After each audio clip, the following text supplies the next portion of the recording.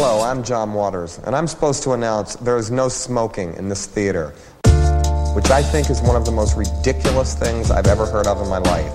How can anyone sit through a length of a film, and especially a European film, and not have a cigarette? But don't you wish you had one right now? And I'm telling you, smoke anyway. It gives ushers jobs, and if people didn't smoke, there would be no employment for the youth of today. So once again, no smoking in this theater.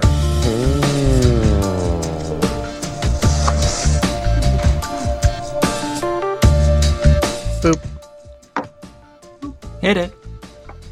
Wow. Call back. We haven't been to the Take Mines in a while. Maybe it's time. Could be time. This could be the film. I've heard they're chilly. Get our pickaxes This time of year. Yeah. Chili? Chili Like Willy. the Chilean miners? Don't worry, it's always hot in the Take Mines. Ooh. Thank you very much for listening to Trilove, a literal roundtable podcast where we talk about movies we saw at the Trilon Cinema or people we met there. You can find us on Twitter at Trilove Podcast. You can find the Trilon Cinema at Trilon Cinema and Trilon.org, where you can get tickets to upcoming showings, virtual or in person, and find great ways to support them like merch and ongoing club membership. But in the meantime, my name is Jason Daphnis, and you can find me on Twitter at Nintendoofus. I'm Cody Narvison. My life is just one long round of whoopee, and you can find me on Twitter at Cody_BH. Oh God! Oh no! Oh no, I forgot. I forgot too, man. I'm gonna back up don't. because I actually wrote one down last night. My name is Jason All right. Daphnis. I'm not exactly ugly. And you can find Oh, me that on was the one I was Twitter going and to maybe Nintendoofus. use. Except Aw. I am actually ugly, which Hey. is great. I say I've got a face for podcasting. You know. That's my friend you're talking about. I don't have any lines, but my name's Harry, I guess. And you can find me at Shiitake Harry. Let me try. I'm going to try and think of a line. Let me. I guess I forgot about the bid. I can think of a line too. I was just like saying something from my life. I'm Aaron. You can find me on Twitter at RBPlease.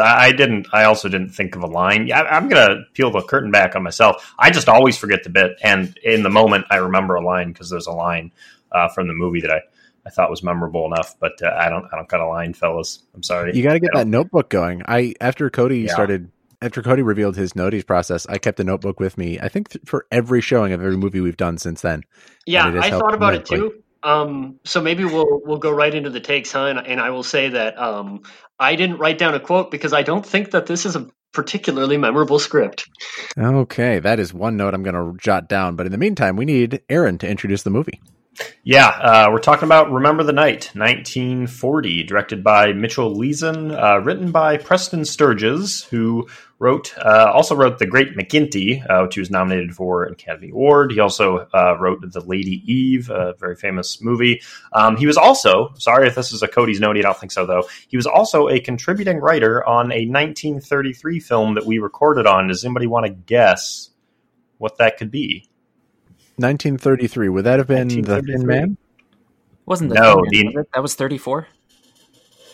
Maybe. It's not 33. Shop around Or the it might have corner? been 33, but he didn't write it. No, it's The Invisible Man. Very odd. Yeah, he was a contributing writer. Okay. But yes, Preston Sturges, probably more notable than Mitchell Leeson as the director, a kind of famous comedic writer. This film specifically follows on our Double Indemnity episode by being yet another film co-starring Barbara Stanwyck and Fred McMurray. Stanwyck plays Lee Leander, a woman arrested for stealing jewelry just a few days before Christmas. Fred McMurray plays John Sargent, an assistant district attorney who is assigned to prosecute her, who also purposefully delays the trial until after Christmas, as the jurors are more likely to rule in Lee's favor due to the spirit of the season. Feeling bad that Lee is going to stay in jail over the holidays, John arranges for her bail from the court bondsman. After John discovers that Lee is from Indiana, like himself, he offers to drop her off at her mother's house on the way to his own family's for the holidays. But when it turns out that Lee's mother no longer loves her daughter, Lee is forced to spend the holidays with John's family. And some hijinks, I guess, ensue from there.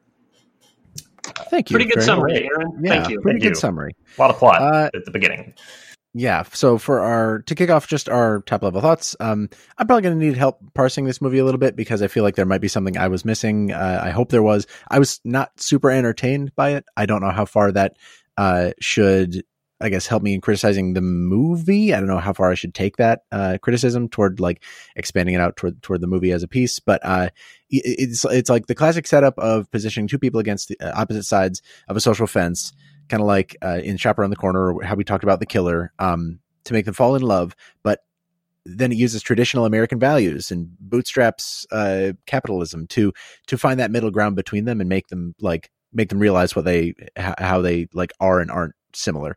I don't know if that worked for me very well. It is an incredibly charming Barbara Stanwyck role. Fred MacMurray is also really good in it. I think I don't find much special to talk about, and I really find it hard to like bash on it too much, but I'm hoping we can dig into why you did and didn't like it with our top level summaries. For sure.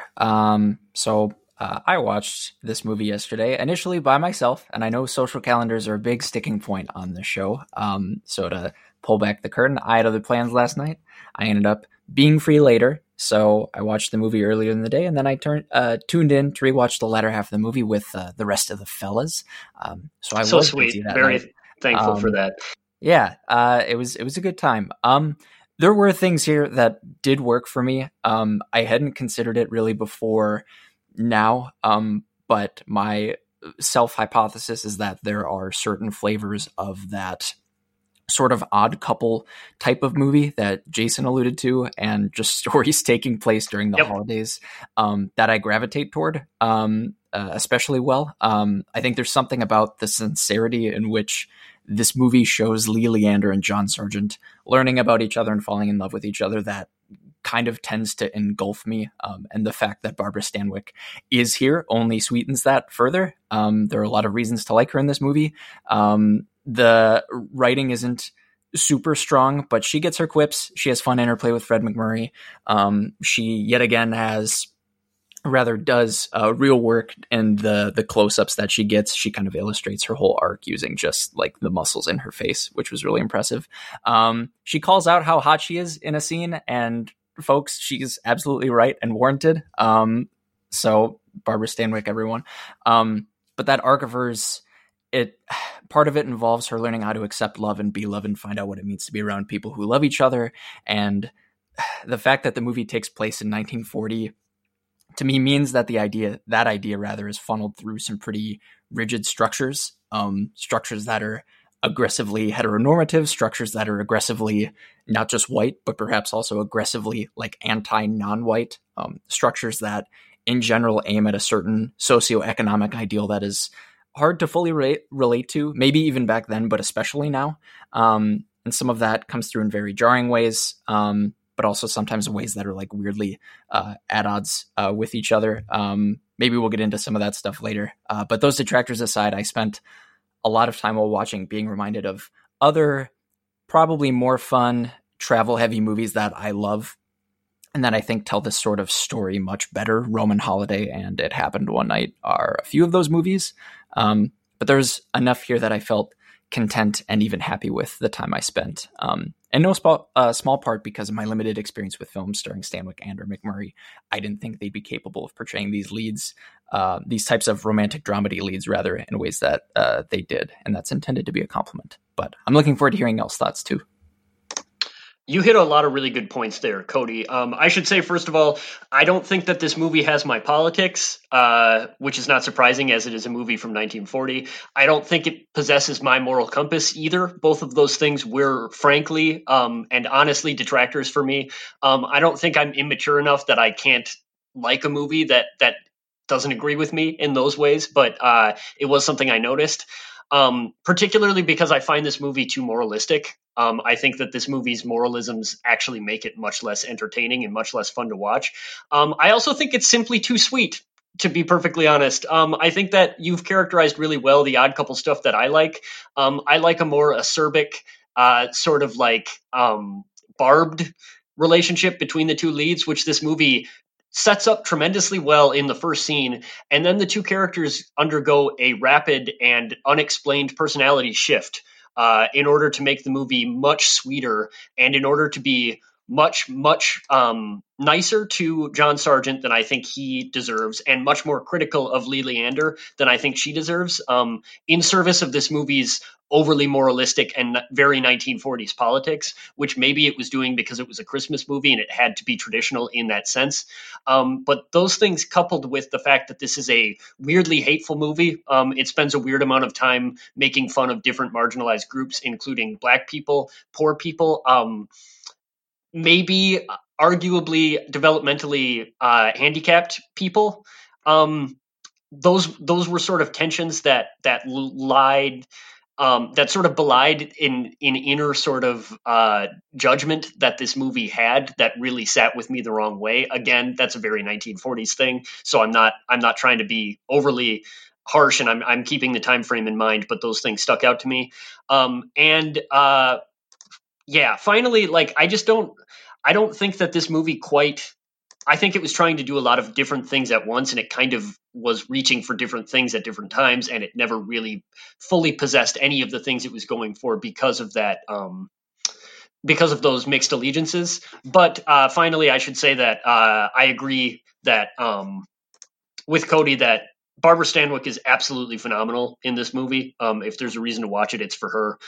Fred McMurray is also really good in this. Ironically, his character is less well defined, but I found him much more comfortable in this role than I found him in Double Indemnity, which is interesting and kind of ironic. But I think he's way better at playing like a Superman type character than he was at playing a sort of like conflicted, morally gray character like he was or wasn't in Double Indemnity. But yeah, those are my thoughts, I guess. Thank you. My thoughts are a little scattered here. I'm going to try and create one sort of whole here. I guess I'll start off by saying that I do agree with what I think everybody has said at this point, that the Barbara Stanwyck is, I think, the star of this show. I do enjoy her more here than I did in Double Indemnity, which is kind of a big statement. But I think that this kind of slightly lighter, more comedic, the slightly lighter, more comedic focus of this movie really benefits her quite a bit. I like her in Double Indemnity, but everybody in Double Indemnity is unfortunately acting with the man Edward G. Robinson, and so looks worse in comparison. Fred McMurray in this film is doing a great job as well, but I think he loses this one. I think Double Indemnity, it's slightly more on even footing there. I think that I am, as we watch some of the other, we watched a bunch of British comedies from decades and decades ago earlier this year and recorded episodes on them. I think I was probably slightly more of a fan of some of those than some of the other people on this podcast. I think in general, I find it really hard to I don't really like to shit on movies. Often I'll shit on a movie, but then I'll like it anyway, or I'll watch a movie that I don't like, but I like it for, despite the fact that I know that it's not very good. I'm really struggling to grasp onto anything that I really loved here. I think the most telling thing is that this is a holiday movie. This is a Christmas movie that feels just devoid of any sort of actual holiday spirit. Like a big dark side of me that I don't like to admit is that holiday movies, if done well, can get to me a little bit, despite the fact that I'm not a holiday person. I really like White Christmas quite a bit. I watch it every year with my fiance. I love It's a Wonderful Life. I think that when holiday movies are done really badly, it's entertaining in kind of a fun way. When they're done really well, there's this kind of saccharine quality that I really appreciate. This movie kind of has none of that. This movie does not even feel like a holiday movie to me. And I think the fact that we are recording this in mid-December, and that's kind of my takeaway, is pretty damning. And I like comedies and such, and there were some funny moments in this, but nothing really sticks out as especially memorable.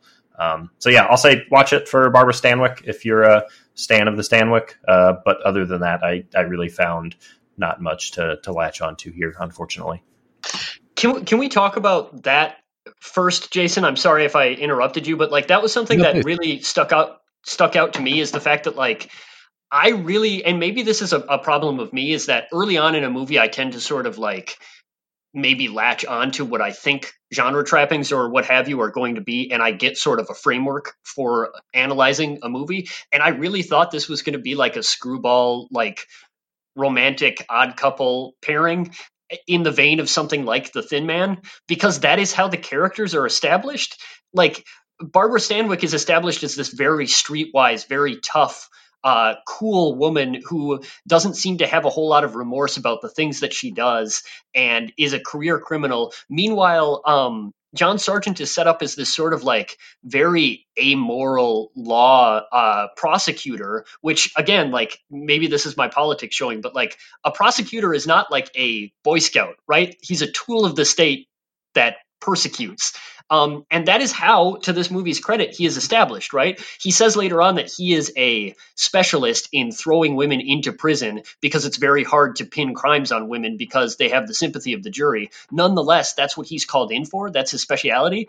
And, or specialty. I don't know why I said it like that. Kind of pretentious. You're still in goofy movie mode. I must be. But so we get this we get this sort of cynic, this sort of like wisecracking career prosecutor, and we get this wisecracking canny criminal, and then the moment they're together, their personalities radically shift, and she becomes this sort of like very sweet, doe-eyed, unassuming woman who has just never been loved before and is now head over heels for this man. And he becomes this like small town fucking Boy Scout who is the picture of a perfect family. And it was like watching two different characters, and I couldn't square those two things. And I was like, where did this movie come from? Because it's like, you're telling me something radically different than you were telling me in the first half hour of this movie. And it was so weird to see that happen in real time.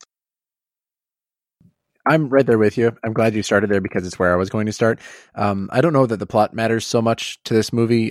Just the overall, like where the characters are and where they end up, I think is really the heart of why I was not the biggest fan of this. I think the conflicting part for me is, like Harry was saying, like there's the goal, the seed of something that it never quite achieves. There's like, instead it almost like sabotages itself with those really quick character turns. Like you said, between Stanwyck and McMurray being like apparently pretty clean cut characters in the beginning, or not clean cut as in like morally solidified, but like pretty known archetypes of characters that should add up to like really entertaining, if not, directly funny, at least like fun, sparks should fly, and I don't think that ever quite happens. They run from it so that they can establish different and worse archetypes, right? Exactly. And that sort of rubs me the wrong way with respect to, I expect, or I hate to say like I expected something of a movie, because then I'm getting into like you were saying, Harry, like right. I get a beat on, in the first 15 minutes. I feel like I'm going to get a beat on it, and I know what my review is going to be. But like it, even by those standards, even if I'm giving it the benefit of the doubt and saying like, oh, maybe they're trying to play these characters off of each other in ways to like reveal who they truly are, that these like performances that they're putting on as, the wisecracking smartass prosecutor and the very slick but just not quite fast enough jewel thief, that they're, that those are just facades, and what we come to realize and learn are their real like personalities. But it happens like way too fast. Way too flat. At by the time that they get to Indiana and they arrive at Jack's home, it's like then the characters are just totally too flat. It's like are you two going to fall in love? When are you two going to kiss? And it just like there's never a conflicting feeling about it until near the very end. I guess there are a couple hands up. I should hand the mic over. That is actually a really good point. That Harry's point of kind of the changing characterization here, or just inconsistent. That's something that I didn't actually pick up on, and now I'm kind of kicking myself a little bit. It's weird though, right? Because like you don't pick up on it because it's so rapid that you don't see the shift happen, because it's just like it's like they wrote these scenes out of order or something.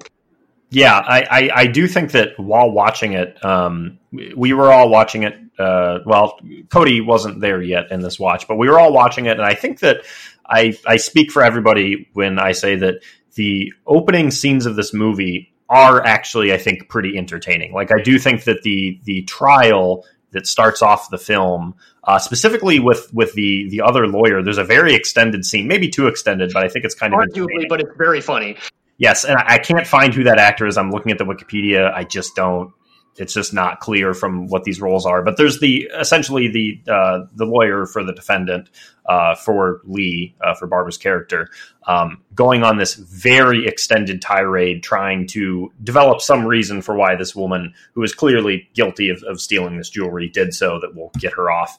And it's this very comedic, like, long running scene. And I think I was kind of taken in with it in kind of this very entertaining way. I think the dialogue is very interesting.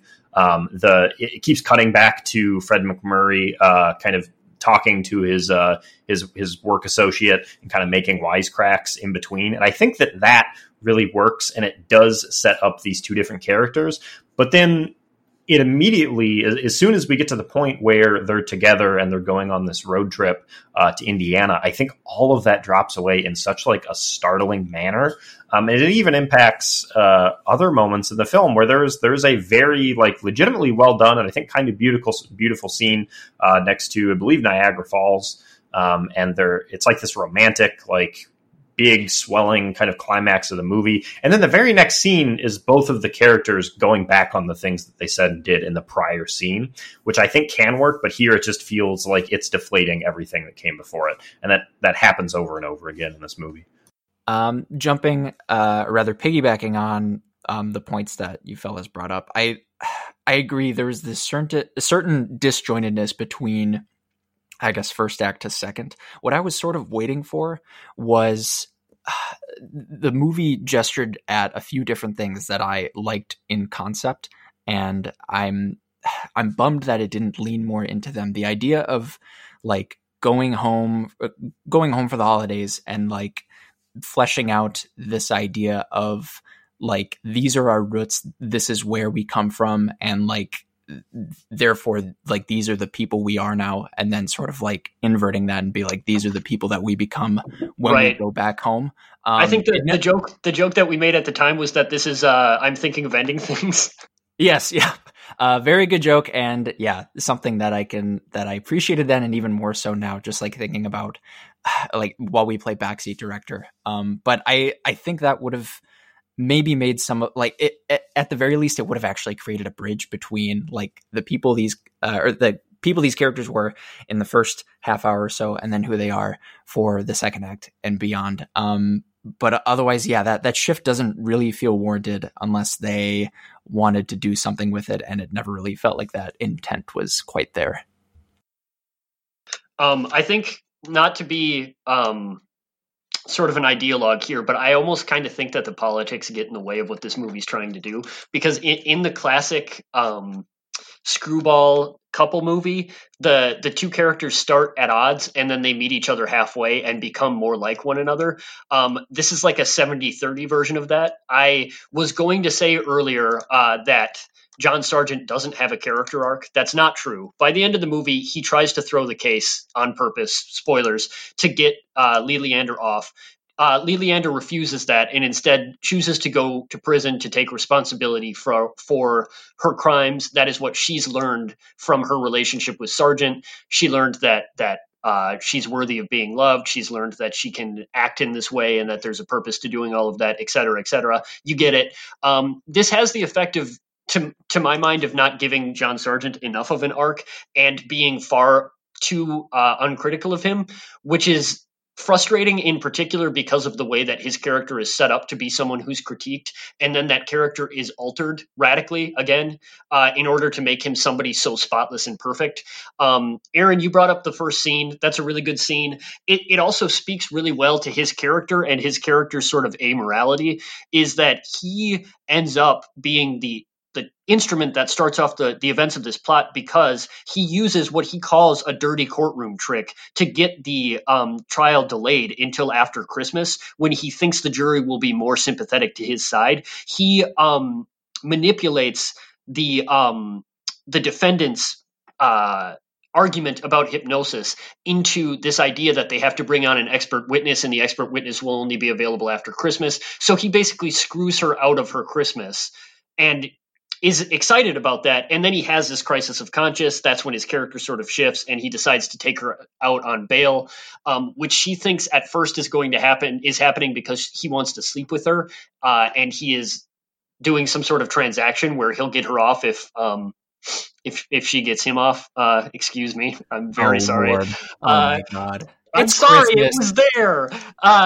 But anyway, but then he becomes this, again, like this small town perfect character. And even more damningly, in my opinion, she becomes a character who functions ultimately as a POV for us to see him as the perfect man that he is. Like, she continually points out, oh, you're so sweet. Oh, you're so perfect. Oh, look at how hard you work to get where you are, and look at how your family loves you and my family didn't love me, and look at what a perfect life you have, and look at how I'm seeing you open the presents with your family right now, and look at how I'm having these conversations with your mom about how hard you worked and how perfect you were. And I was like, fucking gag me. Like, I was expecting this movie to be about her sniping him sniping her, those two realizing that they're just insufferable enough to be in love with one another, a la like fucking Much Ado About Nothing or something. That's what I love. Instead, we get this fucking morality play about how John Sargent, the small town boy from Indiana, like pulled himself up by his bootstraps, and Lee Leander is seeing the hardworking man, understands now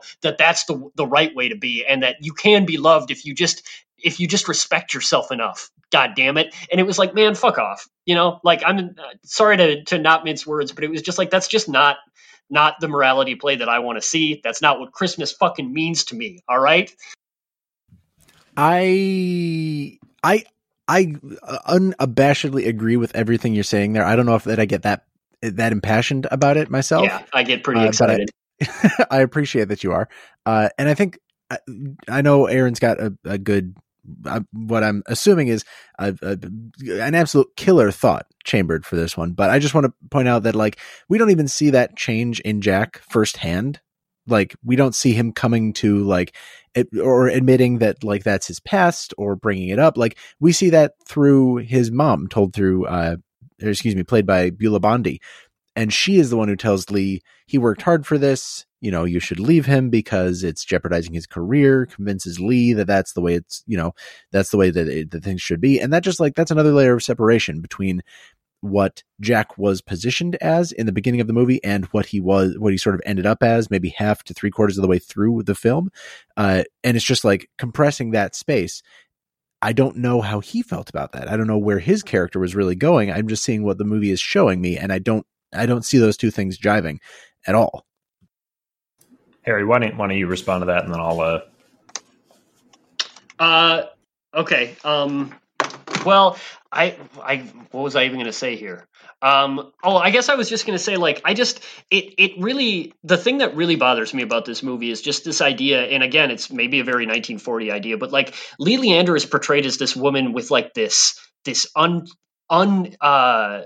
removable stain on her honor and on her personality. The fact that she's a criminal, and, like, it's always spoken that way in this, like, hushed tone. It's like she has a history. She's they never say it, but, like, the overwhelming implication is she's damaged goods, right?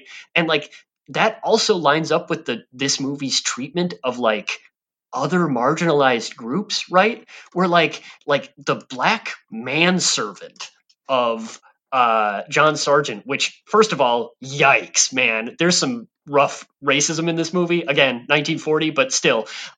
He's treated as, like, categorically less human than John. John mocks his dialect at one point. He calls him not very bright, but he can cook. The same thing happens when they get home, and there's a character who's portrayed as having, like, maybe a 1940s understanding of autism or another developmental disability that again sort of precludes him from full status as a family member, and he is likewise sort of abused and seen as lazy. And then meanwhile, we have this woman who has a criminal history, and the idea that she could be with John Sargent and not be anything other than a burden in his life is impossible to reconcile for these people, to the point where one of the climactic scenes is John Sargent's mom, who is portrayed as a good person up to this point, taking her aside and saying, hey, I can't let you be with my son because you're damaged goods. And the movie is more sympathetic toward that woman and that line of argument than I think any movie ever should be. And it's interesting, right? Because there are deconstructive readings. You can argue against this, right? Like, we do see Lee Leander's backstory. We see that she was never loved by her mother, that she was always persecuted by her mother. That is a good argument for why she became a criminal, right? But the end point of that argument, as sympathetic as the movie pretends to be about Lee Leander, is that Lee Leander has to take responsibility for her crimes, right? She thinks that the right thing to do is to go to prison so that she's good enough to be with John Sargent. And John Sargent is a fucking tool of the state. He's the broom of the system that puts people away. He's worse than she ever was. He's operating at a degree of criminality that is not even touchable by people who are outside of the state. But now I'm on one, so go ahead. Just to really quickly go back to the character of Rufus, who is John's servant. He is the only black character in the film. He is routinely mocked and made fun of. It comes off as very gross. Just to really quickly highlight the actor who played that role. The actor in that role was Fred Toons, who went by the nickname of Snowflake. He's actually extremely prolific during that time. He had a career of over 20 years and acted in over 200 films. As was the case for a lot of black actors at the time. He goes uncredited in a lot of them. Probably the most famous film that he was in was Mr. Smith Goes to Washington. He is uncredited in that movie, unfortunately. It's kind of a case of a lot of actors who played kind of smaller parts often went uncredited. And when you compound that with the fact that he was black, it's like, even worse. Shout out to him. He his role in this movie is really fucked up, but he was incredibly prolific. It's weird to say he was good in it, right? But he was. I mean, he's good in this movie. Yeah, I would agree. And I think that the treatment of Rufus kind of compounds, I think, a lot of the problems with the character of John. As Harry pointed out, this movie wants us to kind of accept two things at once. And the first one is that John Sargent is this kind of goody two-shoes who is just so uncomfortable at the thought of breaking the law in any way. And he eventually kind of comes to work on that a little bit, right? But the thought of Lee setting fire to a trash can in order to escape, being put in jail for sleeping in a farmer's property overnight, right?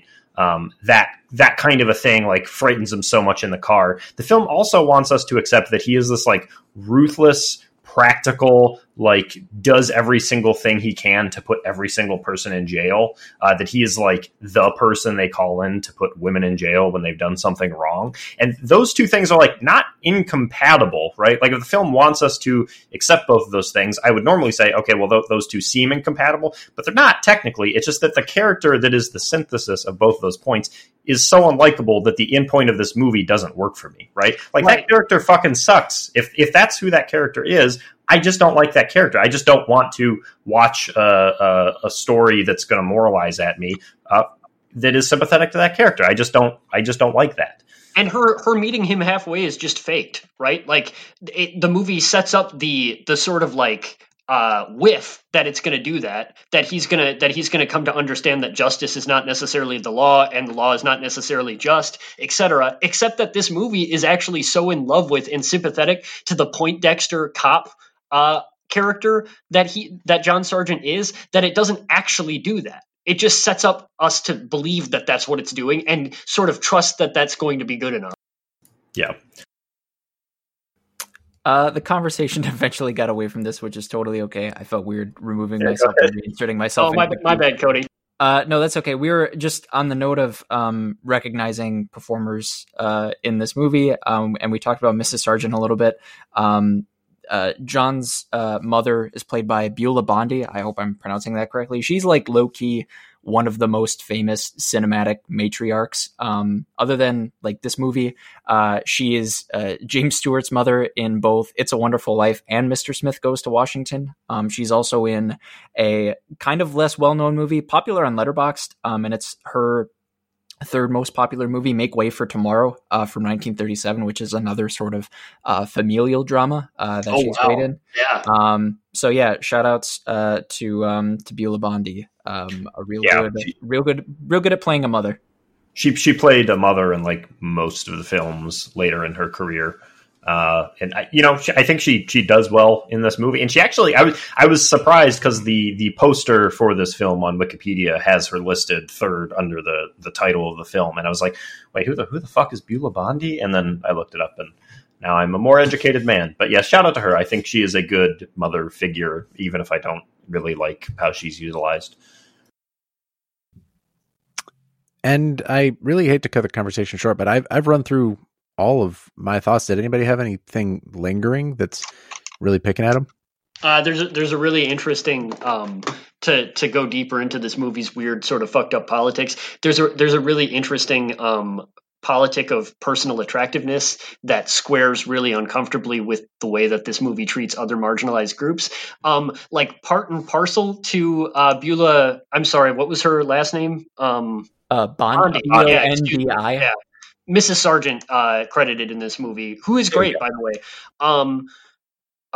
She repeatedly alludes to the fact that she can't believe that Lee Leander would be a criminal because of how beautiful she is, which is wild. Like that's very like it's also implied to be a big part of why she likes Lee Leander so much, is like she dresses her up in her old clothing, her old like wedding dress and stuff, and or I guess that was Aunt Emma, who is the unmarried sort of spinstress of the Sargent family.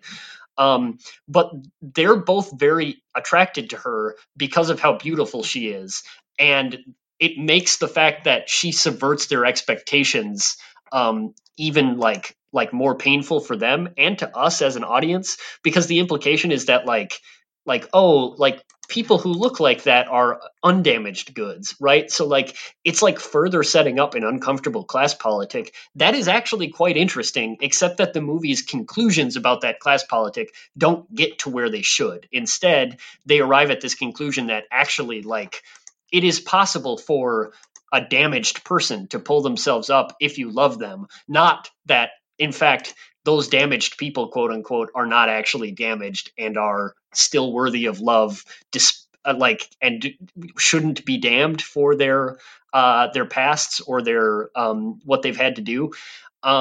We should also point out, I guess, just that like, and maybe this is just another categorical thing, because like even now, prosecuting attorneys maybe don't get as much criticism as maybe they deserve, but it's like a thing to make somebody a prosecutor, right? Because those are the people who are like in charge of putting people in jail. And I can't stress enough how much that wasn't hit in this movie, to the point where, Aaron, you pointed out that line about how he says he was the specialist at putting women in jail. That rings totally false to us at that point in the movie, because it's just not brought up at all, right? Like it's brought up in the very first scene, and then it falls away completely to the point where he says it basically to remind us that is his characterization. And yeah, go ahead. He's like the John Wick of putting like 37-year-old woman in jail for petty crimes. He is the Baba Yaga they call in when there's some woman named like Sharon that took some candy from a store. Just a funny character. You also brought up, Aaron, that after the best scene in the movie, in my opinion, at Niagara Falls, where they have this really sweet, like, we could run away together, we could do this, we could do that. It's like classic romance. It works really well because Barbara Stanwyck and Fred McMurray are phenomenal actors. It turns out that's not really surprising. Then they cut directly to that cab scene. And honestly, it felt like they wrote the first scene of this movie and the last scene of this movie, and then they wrote a different movie into the middle of it, right? Where it's like the character arcs make sense in the first scene, and they kind of make sense in the last scene. And everything else in the middle is a different story about two different people. Except that Barbara Stanwyck's character is consistent and makes sense, largely thanks to Barbara Stanwyck.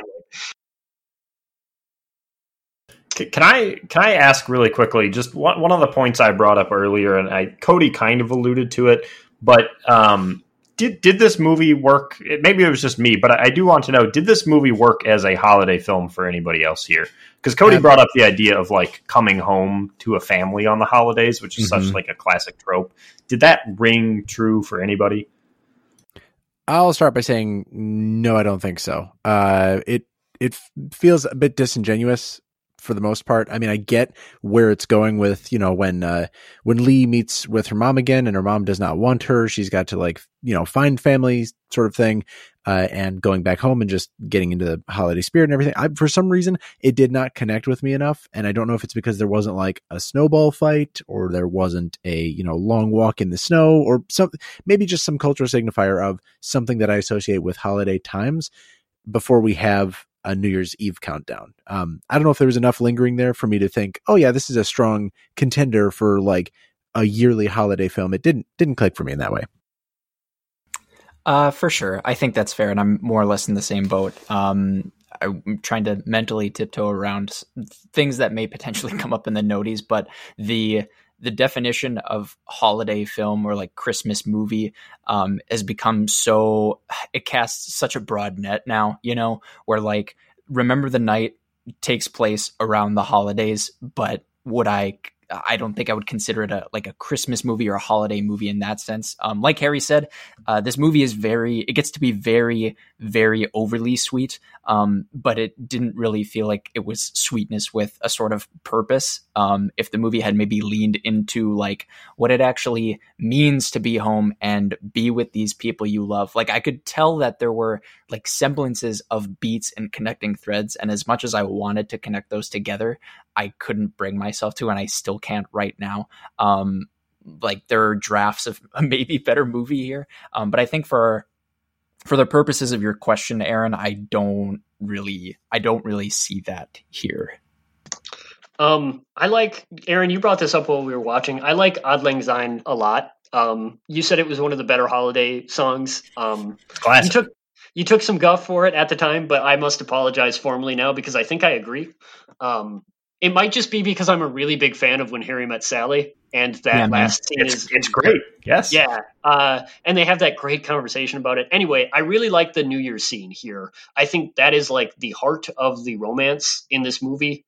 And the romance kind of works, but like in my mind, unfortunately, if this movie kind of works as a holiday movie, it's also the worst part, because not just because I'm a demonic anarchist and hate, the holidays and all that they represent, but just kidding. But it's also kind of just the heart of this movie's kind of rotten take on morality, which says that, or ends up saying that, like, I don't know. There's something about the fact that this movie is as critical of Lee as they are, and as loving toward Sargent as they are, that makes what I think they're trying to say about the importance of a loving family and the healing, redemptive qualities of a family, and instead makes it didactic and preachy to me in a way that squares with the holidays in a really uncomfortable way. It's like, instead of saying that like loving somebody can redeem them or can sort of like set them on a righteous path or help them become the person that they want to be or have always been,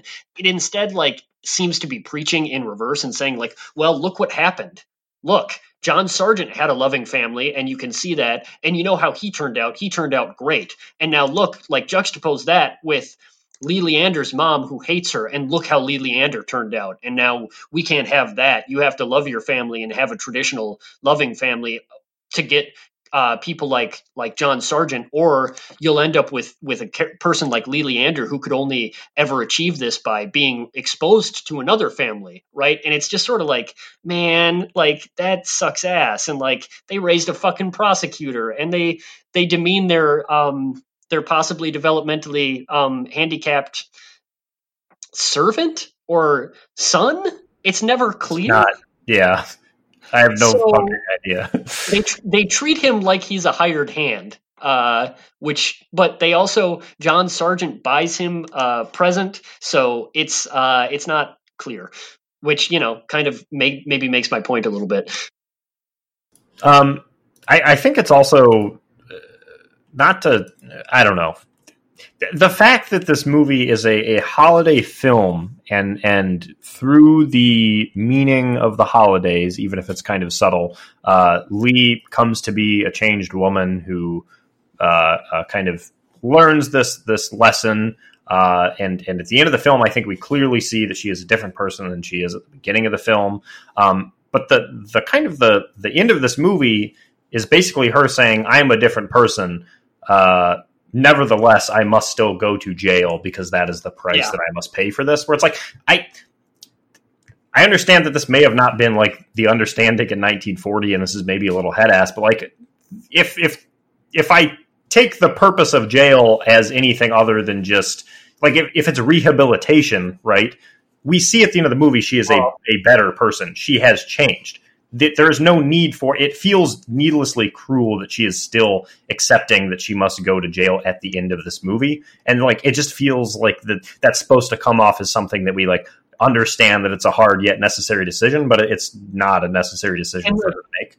Right. And even like, I know it's framed as like, is like her personal responsibility. So it's like symbolic for her, and it's like an agency decision for her, which I think the movie wants to make that okay, right? Because it's saying like, okay, irrespective of if you think she's redeemed, the very fact that she's redeemed means that she has to do this. And yes, I think it's just operating on an idea that doesn't make sense. Like, especially again, like maybe it's just irreconcilable because we being 2020 watchers know what prison actually is, right? Like I think I watched the 25th Hour, Spike Lee's movie about going to prison like a month ago, so maybe that's sitting with me, but it's just like, man, like that's no good. This is a really tragic, terrible ending for this character in a way that the movie doesn't seem to think it is. Capping that off again with an only slightly related tangent about noting filmographies and stuff. Sterling Holloway plays the character of Willie, who we've brought up a couple times. He's maybe most well known for being the OG voice of Winnie the Pooh, but he has done voice work in other Disney features, Aristocats, Bambi, Jungle Book, Dumbo. He was the voice of the Cheshire Cat and Alice in Wonderland. He sings pretty well, so I guess shout out to Sterling Holloway, aka Chilly Willy. A lot of singing in this movie. Yeah. I should also point out one last thing, which is just like I just thought of this, but like there's a whole through line about like duty and obligation that's set up by that final choice on Leander's part, but like we never get any sense of duty from John Sargent. Everything he's doing is viewed as magnanimous and never something that is like a moral choice. Like even that first thing where he bails her out is seen as like this giant act of charity on his part, instead of something that although he himself says he feels guilty about, the movie doesn't frame it that way, and Lee doesn't frame it that way. Like we understand that he feels guilty about it, but the fact that he feels guilty about it is only further evidence of his saintliness, right? And even at the end of this movie, like he tries to get her off, but like when she goes her way with it and says like, no, I have to go to prison, he's like, damn, well, all right. And it's like, hey, like what about what this fucking guy owes her, or how this guy has to fucking redeem himself, this guy who's made a career out of putting women in prison? Like how come he doesn't have to like make good on any of this? I think that this movie should end with John Sargent and his family busting her out of prison. That's how it should end. He should break in and kill a prison guard for the record and bail her and all of the other women that he has imprisoned over the years. And then they go off to live on 1940s commune, an abolition commune. Thank you. Good night. I do like how the movie ends, I guess. I've always kind of liked ambiguous endings, and this one ends without knowing the actual outcome of the trial. I mean, you could make prognostications about how it actually ends, but I don't know that it like vibes super particularly well with what the movie is set up for it. But I do like that we don't get the exact clarity there. It asks a lot more of Lee than it asks of Jack. The whole, like, I guess, resolution of their arcs. And like you say, he should be probably held to task a little bit more. There's an interesting part of a scene that we haven't touched way too much on, but the scene at Niagara Falls, where they both sort of come clean about the plan and, you know, what they want. She says that she heard from Jack's mom about how he grew up and how hard he worked to get where he is. And that's why she doesn't want to, you know, hold on to him, where she sort of, I forget the line she uses, but she sort of intimates that she does not want leniency from him, that she wants to like face judgment as posed. And like, there's no solid counter argument for that from Jack, which feels like a slight failing of his position and what he wants. I don't know, that stuck in my mind, how there's no reason for him not to just push it as hard as he can and take it all into his all under his complete control, except what she says, where Yeah. she says that she doesn't want him to be the savior, sort of thing. And especially if he actually was the fucking saint that everybody seems to think he is. Exactly. It's inconsistent with the character. It ends up uneven and a little strange. Not, again, just not holiday vibes, not like too much of a bait and switch throughout the movie to be like super entertaining and satisfying. And then not at all, I guess, in any sort of happy or heartfelt way, meaningful toward the end or like, I mean, I know I just said that I like how the movie ends, but that is not consistent with a holiday movie to me. I It's don't know. dissonant. Yeah. Right. He should have said, Lee, you haven't failed us, we failed you, and crimes are the taxes we pay for failing you. Crime is good. Actually, it is a thing that arises from systemic rules and regulations that lead to poverty, and we understand. And I'm giving up my post immediately after exonerating you. That's right. Okay, well, I think I'm ready to segue into our final segment. If everybody else is ready for that to happen. And what is that final segment, Jason? We like to call that final segment by the snappy name of Cody's Noties. Thank you, as always, for that warm introduction, gents. This week, I had the impulse to circle back to a game that we've done once before, and that is Trylove Beyond Blunderdome, copyright Trylove, a movie podcast. The premise of this game is super duper simple. We're going to mosey through some goofs listed throughout the Internet Movie Database.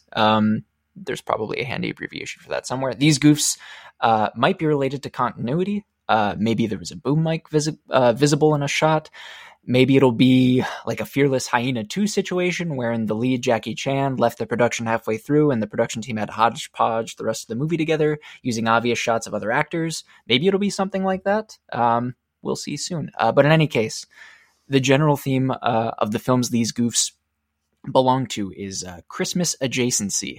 Remember the Night is, as we sort of gestured at, sort of a Christmas movie. Not really. It, if we're using the generally accepted definition that it takes place during the holidays. So what I'll do is I'll read the goof, and y'all will give me the name of the movie the goof belongs to, and we can make this obviously a contest. That's first come, first serve. So just raise your little Zencaster hands once you have a guess. I'll do the thing where I stop reading as soon as I see a hand, and everyone will get one guess per round. If you guess and you're wrong, you're out until the proper movie is identified. I'm excited to jump in and chat about goofs because who knows how much goofy content we'll be able to put out in the coming weeks. Ooh. With that in mind, are y'all ready to get started? Aye. All right. The first one up here, the usual disclaimer right before we jump in. I feel like I generally have a good handle on your guys' tastes and sensibilities. I don't believe any of these will be wildly difficult, but we'll start with what I hope is a relative softball. And the goof is, as they are getting thrown out of Nick's, George and Clarence swap sides. Aaron, I saw your hand first. It's a Wonderful Life. It is a Wonderful Life. I lost my cursor. It wasn't where I thought it was. The old mouse cursor. I knew as soon as I heard Clarence, I knew that I was not going to be the fastest on it, and then I saw Aaron's. Yeah, I didn't think I was that. I thought I was. Yeah, I had to do a double take where I was like, "Wait, what is the name of that fucking?" Not I know the movie, but I was just like, "Wait a minute, do I have it there?" Yeah, swiftly. Yeah. Okay. It's Clarence Life. All right, perfect. Moving right along here. We've got 7 of these bad boys total. So we've got a lot of opportunities to make up ground. Also, these will go a little bit faster than some of the other questions we do for these games. So I added a few more. Second goof. After first entering the building, when Carl shoots the second security guard, you can see the outline. Harry. Die Hard. Die Hard. 1988's Die Hard. Okay, is it a Christmas movie? Is it not a Christmas movie? Who gives a fucking flying shit? There you go. Official Trylove stance on Die Hard. Oh, awesome. Copyright Trylove, a movie podcast. It's not impossible that that'll come to the Trylon someday. Oh, that's true. I would love to talk about Die Hard, yeah. Me too. Absolutely. Moving right along. The third goof. Baxter's pajamas are inconsistent when he is first kicked out of his apartment. Jason Daphnis. The Apartment? The Apartment, co-starring Fred MacMurray, released in the year 1960. Have not seen the film. I forgot that Fred MacMurray was in Also, that. I've not Holy hell. seen The Apartment. He has a line in the guys movie where, hold on, I wrote it down. He has a line, I could lend you my apartment while I'm away. And I was like, oh my God, that's The Apartment, like the movie he's going to years later. Hey, I think Harry and Aaron, you just need to be better friends to Cody, because I only watched that movie because Cody lent it to me. I was going to say that I knew that, and, Wasn't that New Year's 2018/2019 that we were going to... Yes, we were going to make that. It was 2019 into 2020, I think. Oh, okay. Actually. We watched Tron Legacy instead. That's right. I think we made the right decision. Wait. Yeah. What was I was actually out of town. You were And out of town, town, I think. With your fiance. My fiance, yes. My finances. And I were out of town. Shout out Hey. to Aaron's finances. Come on the pod. Goof number 4. By the way, we're sitting at a 3-way tie. You love to see it. 1-1. Goof number 4 here. Even though the phone lines are supposed to be down, Kevin orders a fucking Jason. Is this Home Alone?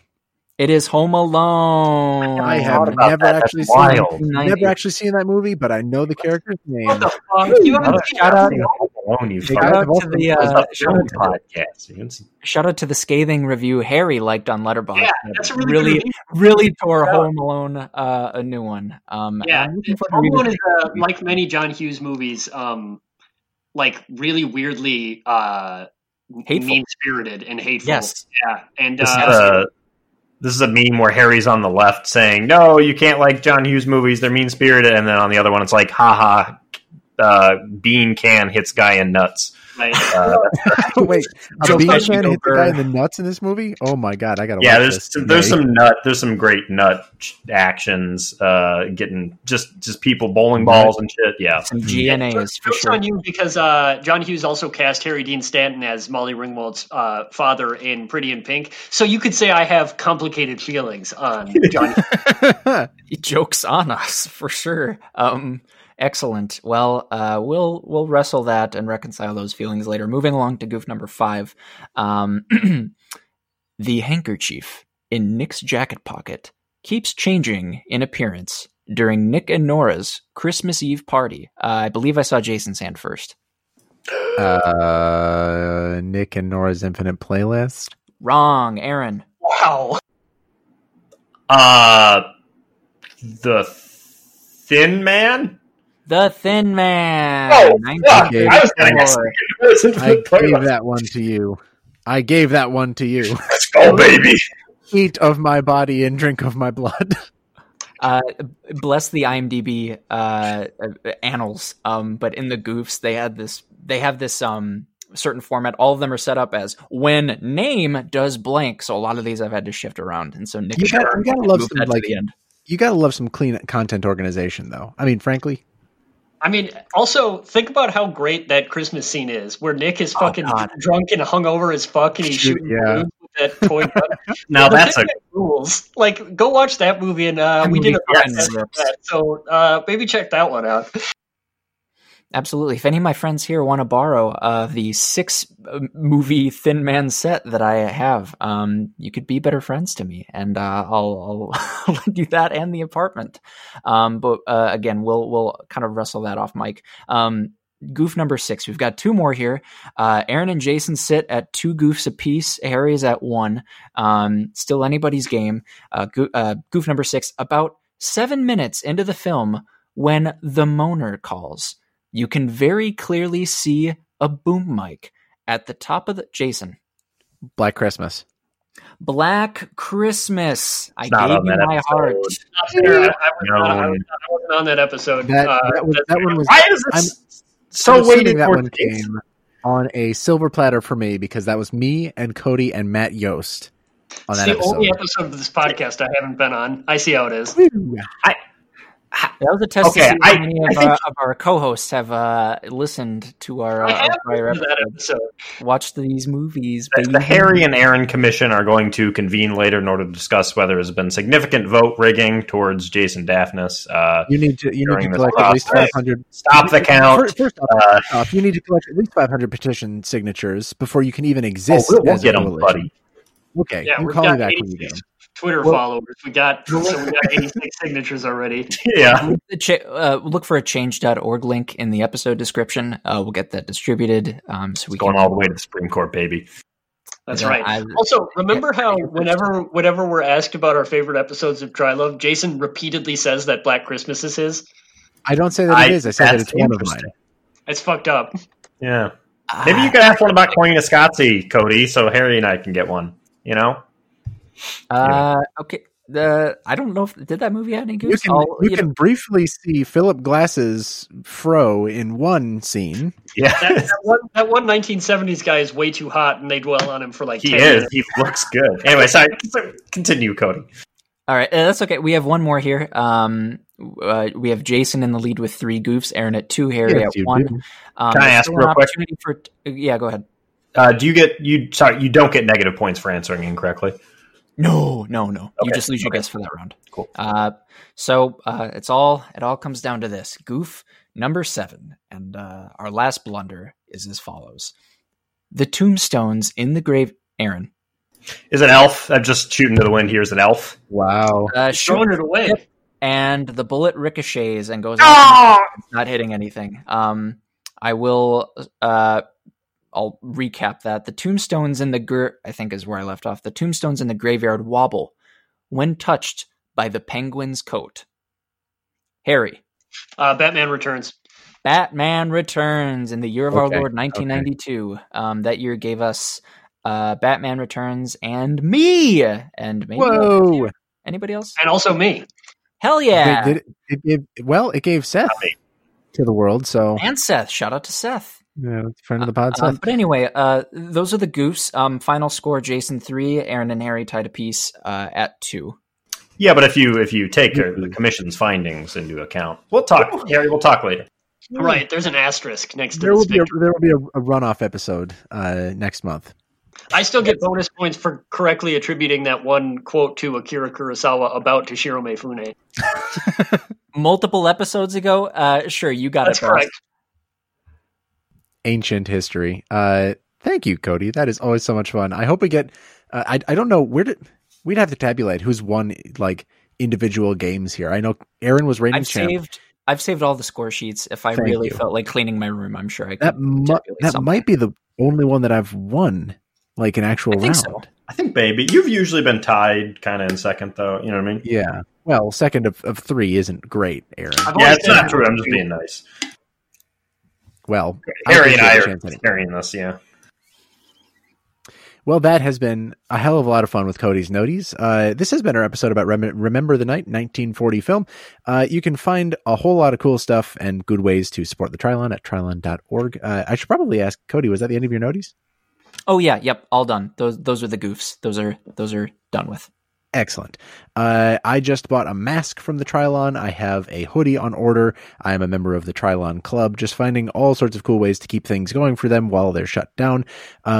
There's no reason for me to say that if you go to the movies right now, wear a mask, because I don't think any theaters are open, but just wear a mask wherever you're going. PSA, general PSA to everybody out there. In the meantime, I am Jason. You can find our podcast at Trylove Podcast. You can find the Trylon Cinema at Trylon Cinema. And you can find me at Nintendoofus. Objection sustained. The jury will disregard Mr. Daphnis' tempting allusion to Christmas shopping. I just wanted to get one more quote in. Nice. I've been Cody. You can find me on Twitter at Cody_BH. Hey, Jason, did you get an email from Barry that was like, hey, we've got a bunch of your shit and we're going to try to mail it to you all at once? Yes, and he made a mistake in it, and I confirmed the mistake, and then he said, oh, no, that's a mistake. And I said, oh, thank you. And then he's like, nope, it was my fault. And then I got a confirmation that it was being sent. You guys are hype beasts. You guys are totally, you're buying merch, you know, you got like, I feel like with the Trylon and like Criterion stuff, you guys are definitely like film version of hype beasts. Something to think about. At least I don't have a gaming PC that I didn't pay for. You should have a gaming PC you didn't pay. Everybody in under my government, everybody in the country will have a gaming PC for free. Damn, Aaron 2028. That's right, exactly. I'm wearing my Toshiro Mifune Trylon shirt right now, so I guess I can't really argue against. Light his ass up. I've been Harry. I'm sorry if Remember the Night is your favorite movie of all time. Just remember that I'm just a smelly socialist, and I spent New Year's Eve 2018 or 2019 to 2020 with my podcast cohort. So, if you're frustrated with me, know that you could easily get my ass, and you can do that on Twitter. I'm at Shiitake Harry. I am Aaron. I'm just now realizing that I don't think they ever said the phrase "remember the night" in this movie. Did they do that? I didn't hear it. No. What? Okay, anyway, never mind. Find me on Twitter at RB Please. I'm on private, but if you crest me and you look fine, maybe I'll accept you when I'm back on Twitter. See you soon. Hey, what does look fine mean, bud? What does that mean? If your account is not like like well, there's a number of bad profile pictures What that'll make it not what he's saying is no uglies, right? Any baseball player, like if you're like clearly like a Barstool Sports account guy, no chance, buddy. Anything abundantly like bigoted, you know what I mean? No, I'm not going to do that. Sunglasses and a goatee, how would that fall? Not bad. I mean, really, it's just like as long as you don't have like as long as you're not like PlayStation fan 59, I will probably accept your request to follow me on Twitter, which is a great honor. So, I mean, I like to think I'm being fairly, nice here. So. All right. Well, the music's running. Let's get out of here. And all the time, I thought it was my legs. There's where my heart is turning ever. There's where the old folks stay. Cute too, huh?